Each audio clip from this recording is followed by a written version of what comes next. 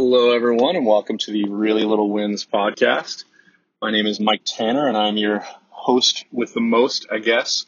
Today, I want to talk to you about a conversation that I just had at a coffee shop with a friend slash yoga teacher about the concept of scheduling time. Basically, we were discussing the fact that I have recently decided to work my yoga routine into my schedule. And so it's a big step for me because I've always just sort of worked out when I could, and having a more static schedule means I'm more likely to actually do it than I am just, when I can kind of deal. And the most important part of it is actually to not just to schedule things in, but to schedule them in with the focus and tenacity of a dentist's appointment. A lot of times we schedule things in with this idea of like, yeah, if I can, I will, but who really cares? Tuesdays when I go to the gym, unless something else happens, or on Monday nights I have spin class, but things happen, or I want to do this, or I got to do that. And I think if we started booking our time into, things we're going to do, I think we'd have a much more successful life. We book everything on a 15-minute interval, except caring for ourselves and caring for one another. I have a good friend of mine who we were talking about how he manages to stay connected to his family, to his fitness, etc., given the fact that he runs a couple of companies and is always looking at new projects. And one of the things he said was, he's recently married, and he said, I book family time in. I book it into my calendar so that other things cannot get put in there. And I use that time in the same way as if it were a client, Things get canceled, sure, but I make sure that the time is booked in there. And I think that for our personal health and wellness, it's important to book in things that maybe aren't directly connected to our work goals. So, for example, this year, I'm booking in, not this Thursday because I have a meeting before I decided to do this, but this week, starting next week, I am booking in that Thursday mornings are yoga for me. It's a yoga class. I'll attend it, end of story. That's what I'll be doing. That to me is important, so we're booking it in. My wife and I are going to be booking in a date night that's pretty regular. We're working out the details. It might not be every week, but we're going to have a date night. We're going to have once a month where we visit with our best friends and play cards or board games or, just hang out. And that to us is important. So it gets a place in that schedule. If you're not willing to schedule things in, then what it really means is that they are not that important to you. That's what you're saying. It might not be what you mean. You might believe that, spending time with your wife or your husband is incredibly important to you. But are you willing to actually book that in? Are you willing to say, I am for sure going to spend time with my partner, every second Wednesday night or every Friday night or whatever the case may be? Are you willing to book in the things that are going to make your life more fulfilled versus the things that are going to make your life filled? And I think that if you take the time to focus on booking in the things that will make your life more fulfilling, you'll actually find great improvements in the other categories as well. When you actually say, I'm going to take, once a week to start doing yoga, for me, that means once a week, I'm going to lay down, breathe, think, and do all of the things that make me a more successful person, things that I know make me a more successful person because I've tracked them as such. And if I can do that, then I think that makes me a much better, a much more successful individual in whatever aspects I decide to work on. So maybe that means that I'm taking an hour away from my workday but that's going to refocus me on all the hours I am spending on my workday. So schedule in the things that don't seem like they should be scheduled, because they are as valuable as a dentist's appointment. I was talking to a parent earlier today about the idea of participation medals and participation badges, and how both of us kind of thought that those aren't great ideas, and that there is a certain value in teaching kids about winning. But there's also a certain, probably more important value in teaching kids that being first is not everything when it comes to the rest of your life. You know, we talk about kids being first, being best, being all these things, and then we talk about adults, and we look at people who are defining their personal life goals, and they say things like, I want to be the best blogger, in Atlantic Canada. I want to be the number one internet marketer in Halifax. I want to be the top rated podcast in Canada, whatever the case may be. We talk about these really superlative ways of thinking. We talk about being the best. And the fact of the matter is that the odds against you being the best are enormous. The odds against you being the actual best are so, so high. And only one of you in each given category, each way you define things, can actually be the best. Basically, what I'm suggesting is, don't try to be the best. Try to be your best. And understand that second, third, fifth, 15th, 20th is not the end of the world. The 37th ranked hockey player in the NHL makes $7.5 million a year US. He's a defenseman. His name's Chris Letang.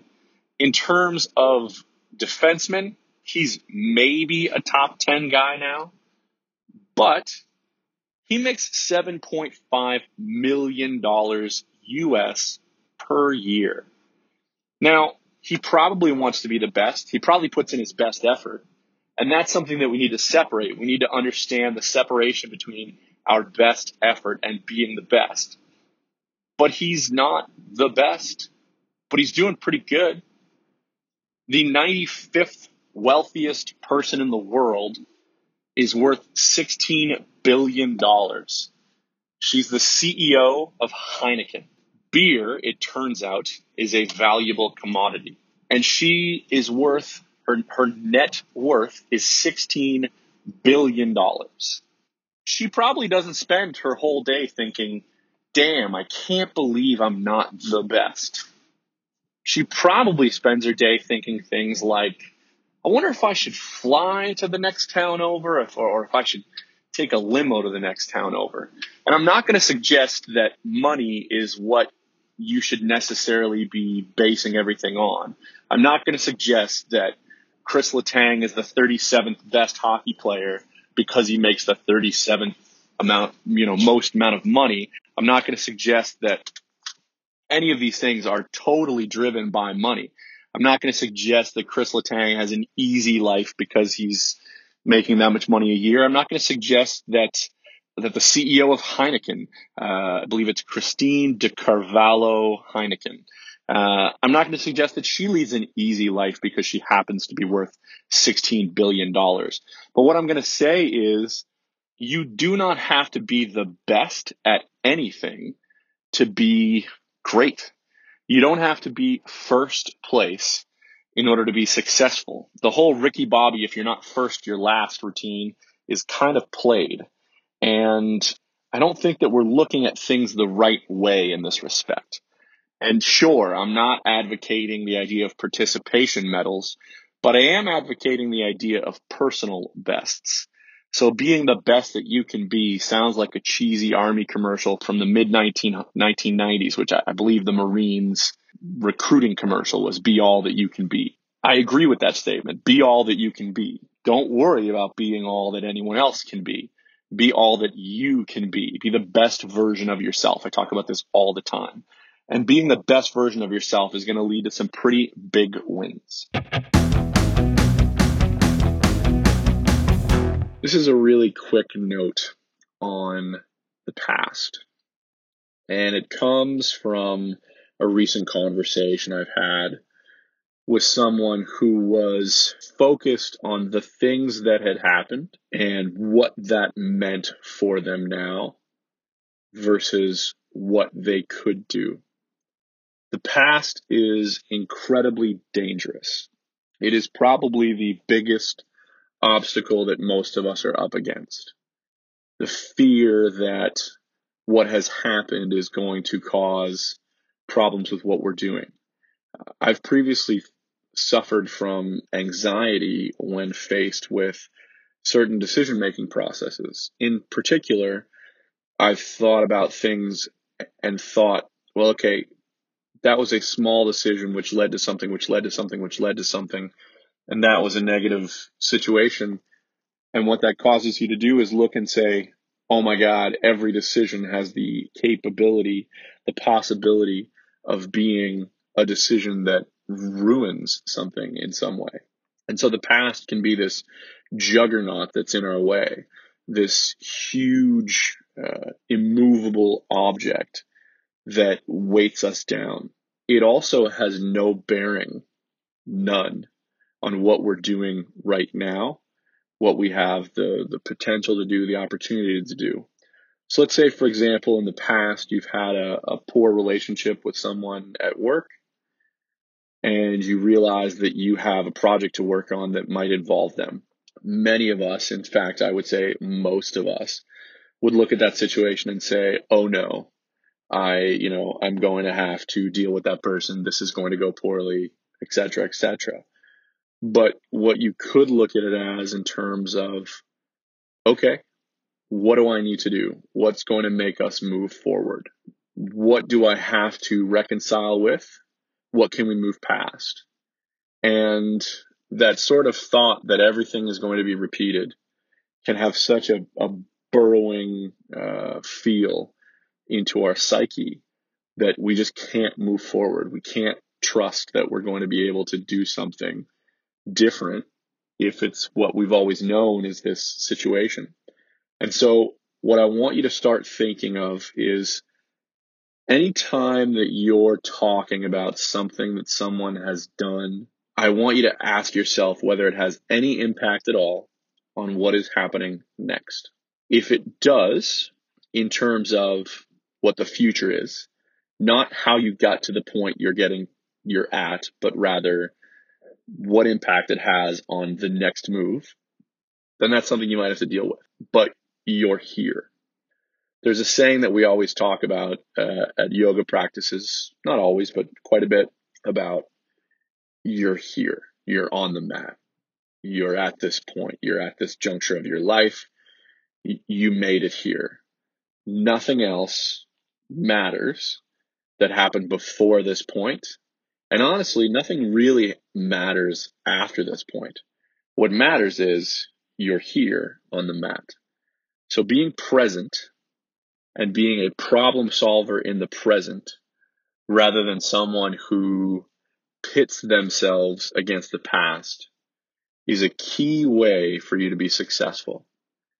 And I would really push everyone that I can to avoid the idea that the past matters in any significant way. There are mistakes that have been made. There are relationships that have been forged. There are lots of ways in which the past has contributed to where you are right now. But right now, you're where you are at right now. And what you really need to do is come to terms with that and figure out what you're going to do now that you're here.